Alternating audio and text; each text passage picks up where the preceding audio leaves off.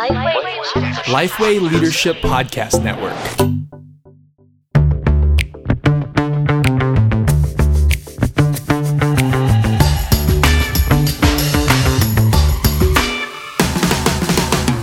G'day, I'm Scott Sanders. I'm Derek Hanna. Welcome to The One Thing, a podcast designed to give you one solid practical tip for Gospel Centre ministry every week. That was a very vibrant opening from you, Derek. Thank you. Normally not as cheery. No, really? Really? What makes it sad? Well, I've been listening back to a lot of episodes. Just the start. Just the start. Just to give some feedback. Feedback is an important part of relationships, I think. Now, The One Thing's brought to you with thanks to Geneva Push, the Australian Church Planning Network. And for the month of April, a great ministry tool provided by Lifeway Leadership Ministry Grid. Ministry Grid. But for now, you've pressed play on episode 52 of The One Thing, The Sending Church. Now, Derek, we all want our churches to be making disciples, and we want our churches to be multiplying leaders and sending out people for the Great Commission, both here in Australia and across the world. Some churches here in Australia are able to do that more effectively. A lot of churches are really just adding, and they're not actually multiplying, sending out. Today we got a real treat. We're talking with Pastor J.D. Greear from the Summit Church in Raleigh-Durham in the United States about what he has done at Summit to help them as a church have a culture of sending. So we're really happy to have J.D. Greear. He's the pastor of Summit Church, Raleigh-Durham, North Carolina, here today. J.D.'s led Summit in a bold vision to plant 1,000 new churches by the year 2015. In comparison, Geneva Push, our church planning network, we want to do hundreds. But that's 1,000. Small Australian vision. Yeah. So in the last 10 years, the church sent. Sorry, J.D. Good to have you, mate. They always complain about Americans. We're just trying to add a zero to everything. So, no, that's good. I feel like I need to update ours as well. Well, in the last 10 years, you've sent 650 people to live on church planning teams, North Carolina. That's huge. Yeah. Well, I appreciate you saying that. I mean, a few things I should be clear on. We have a church that is we're a lot of college students, a lot of young professionals, Raleigh-Durham. I think the last time I looked at the whole triangle, which is all the cities right around here, there's about 2 million people. So it's a big city. There's a lot of, like I said, college students. And so what we've done is we've tried to, raise up this idea that calling is not like some kind of special experience that's only reserved for a sacred few people who've gone to seminary. That when Jesus said, "Follow me and I'll make you a fisher of men," which means that when you accepted the call to follow Jesus, you also accepted the call to be sent, to be sent to somebody. And so what we teach our students is that the question is no longer if you're called, the question is really just where and how. And what that's done is it's sort of reset the deck. And so instead of sitting around people sitting around, waiting on God to give them a warm, tingly feeling or to spell out something in their Cheerios or their alphabet soup, saying, "Here's what I want you to do." It basically says, "Hey, look, you're called. So where is God going to send you?" We say that following the call of God means whatever you're good at, do that well to the glory of God, but also do it somewhere strategic for the mission of God.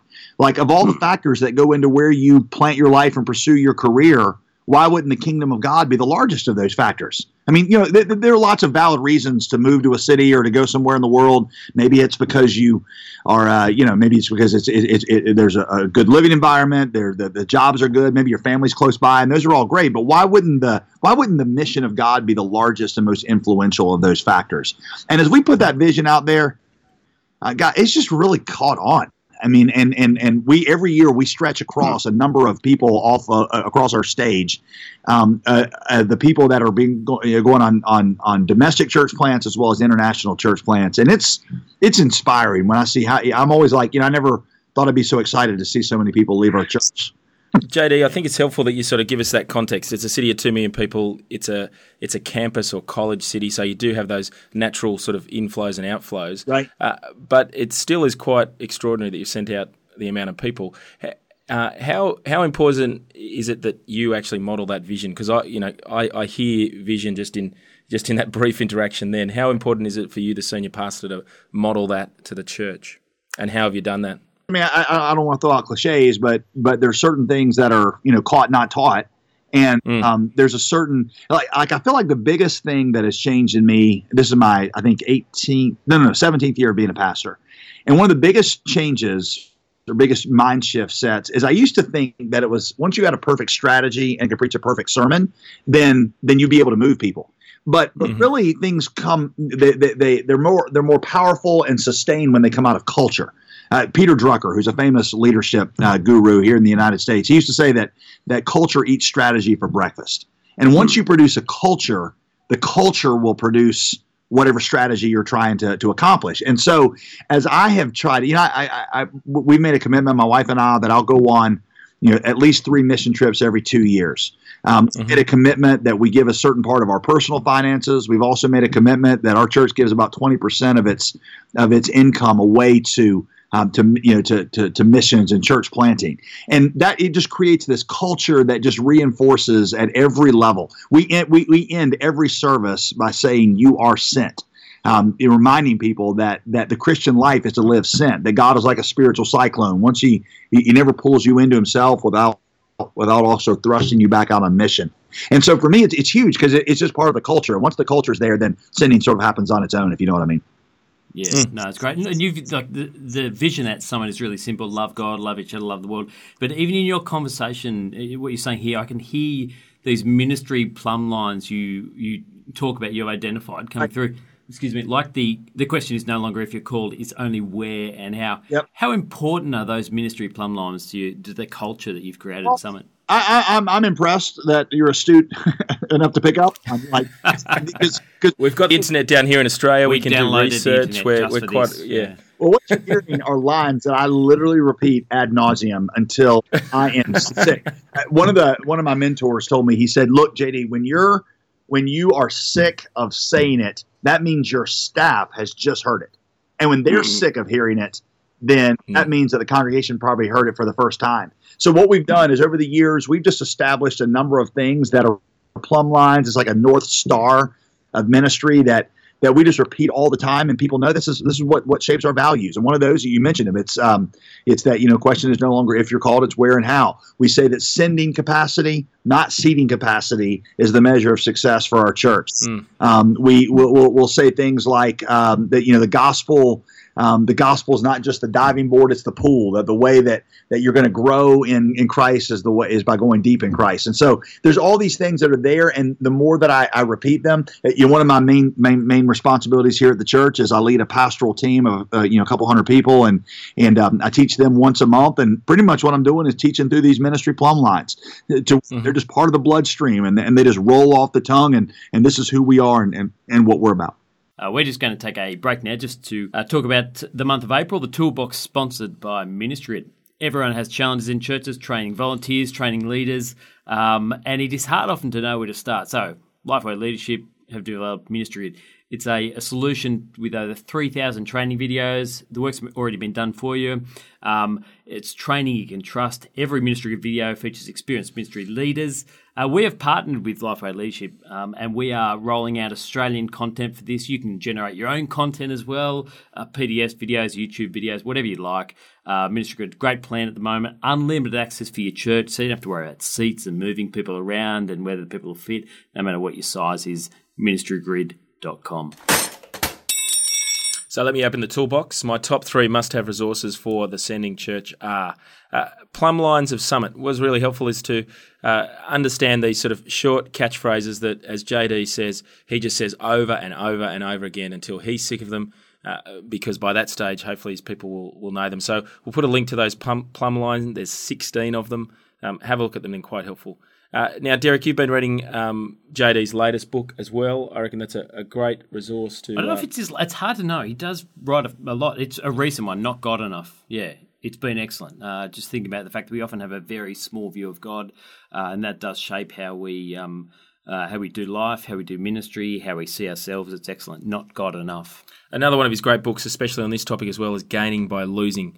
That's where you'll be able to sort of press in more detail into some of those key plumb lines. And then the final resource, it's a resource that's been developed to sort of fire up the Southern Baptists. It's called The Gospel Above All. Who's Your One? It's a great resource to help local churches mobilise their people to invite to church, to actually take the gospel message out. Now, back to our conversation with JD. So you've mentioned regularly coming back to these PUM lines. I want to sort of press into you personally. Your 2 to 3 mission trips every 2 years. So you lead short-term mission trips to North America, overseas. What and how have you sort of created that culture in the church of going? Yeah, well, I mean, yeah, that's a great question. I spent my first 2 years in ministry as an overseas missionary in a Muslim country. In fact, it's over in Southeast Asia, which, that's not Australia, but it's at least, that direction. And so spent there, and it just sort of comes out. I know that I always say that God called me to the pastorate by calling me to the mission field. And the way he never released my call to the mission field after I became a pastor. And I realized that as I go through the Bible, the whole Bible is focused on the gospel getting to the ends of the earth. Every passage is a missional passage. C.H. Wright wrote that book, The Mission of God. And one of the things he points out in there is literally every verse has as its trajectory the completion of the mission of God. His famous statement is, God doesn't have a church for his mission. He has a mission. God doesn't have a mission for his church. He created a church for his mission.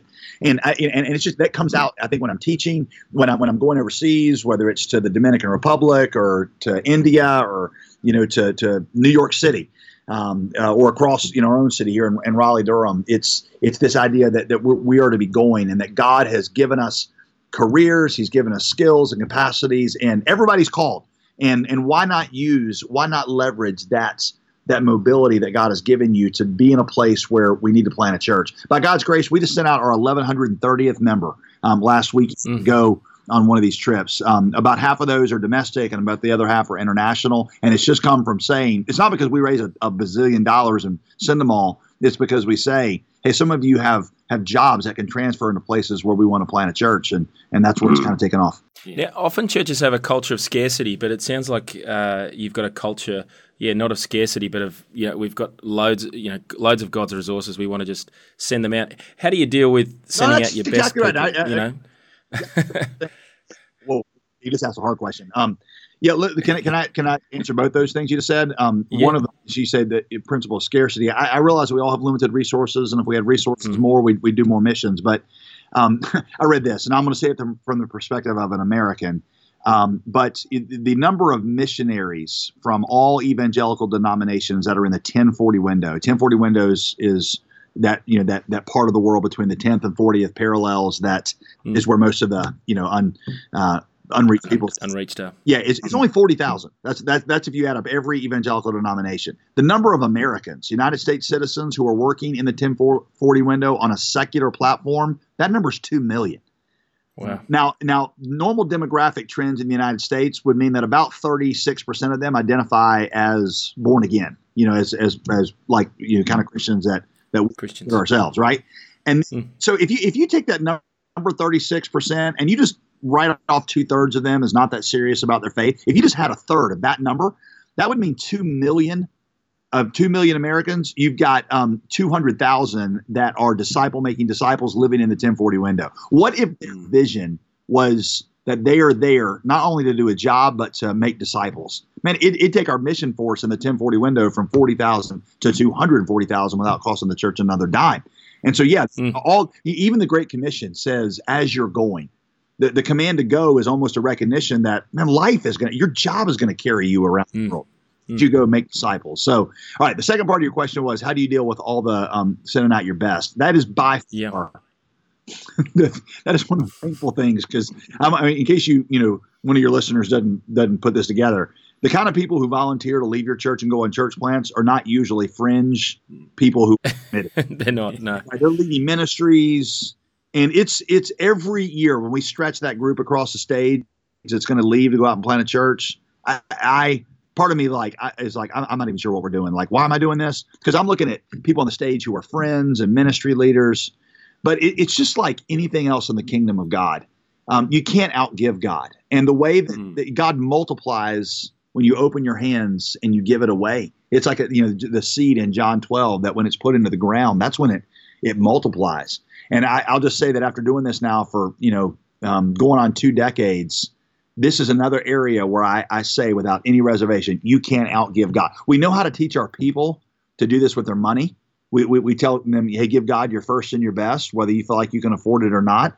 But churches don't know how to do it with their leaders, with their resources. Why would our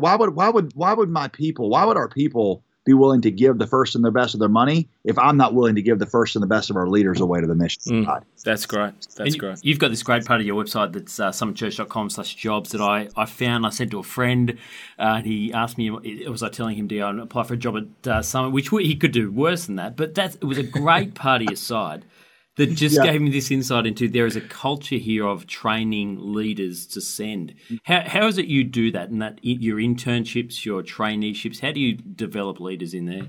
Well, it starts on the small group level. Every small group leader, we just try to build that into the culture. There is certainly a part of every ministry assignment here at the Summit Church, like a staff person that knows that they're not supposed to be leading all the ministries. They're supposed to be training leaders. It starts with issuing this kind of thing of God has called you, and so one of our jobs as leaders is to equip the saints for the work of the ministry. I always, almost every pastor knows Ephesians 4:11-13, where it says God gave the pastors for the equipping. But I tell our people that means that when I became a pastor, I left the ministry. Like the saints do the ministry, I got behind them, and so we put that out there. We say that the best ministry ideas are in the congregation, not in the offices of the church, and so our job is to come behind our members and help unleash their potential for ministry. It's just a number of things that I think are trying to return the responsibility and the opportunity of ministry, to return that to the people and not to the officers of the church. That's really helpful, JD. I'd love to keep talking with you. We've got to put a halt to it. That brings us to the end of our show, though. So, JD, what's the one thing people should be taking away when it comes to the sending church? It's that Jesus's passion and his promises about the greatness of the church are never about one person, one leader developing this large platform where everybody comes and benefits from the anointing that God has put on them. Jesus's vision for the greatness of the church is when ordinary members feel empowered by the Holy Spirit and released to do the ministry that God has for them to do. 39 out of 40 miracles in the book of Acts happen outside of the church, which means that ordinary people are the ones who ought to be seeing the greatest movements of God in their neighborhoods, their schools, in their workplaces. And so, man, you're called. The question is no longer if, but where and how. So that's kind of a long rambling one thing, but that would be the one thing. Thanks, JD. Excellent. It's great. It's been great having you with us. Thank you so much for having me, guys. If you liked what you heard today on The One Thing, we'd appreciate it if you take a moment to rate the show on iTunes and even leave a comment. We'd also love to get your questions, so please send through your questions to The One Thing. Now, we're a part of the Lifeway Leadership Podcast Network, and I want to encourage you to check out one of our podcast partners. Have you listened to the Making Disciples podcast? We had Robbie Gadley on with us recently. And now, as part of the Lifeway Leadership Podcast Network, you can hear such great topics as how can you actually have fun in ministry? What? How gaming connects with discipleship. I reckon that deserves a what too. And discipleship lessons from Israel. So just look up Making Disciples on your favourite podcasting app and subscribe today. Just trying to work out how Tetris fits in with that. It's the only game I played. All right, coming up next week, thanks for joining us, Pastor JD, and thank you for joining us another episode of The One Thing. Coming up in our next episode, more of JD Greear. This time we're going to be talking about denominations, Southern Baptist, and how it is he's trying to help them think through the gospel above all, rather than just holding on to power. I'm Scott Sanders. I'm Derek Hanna. Chat soon.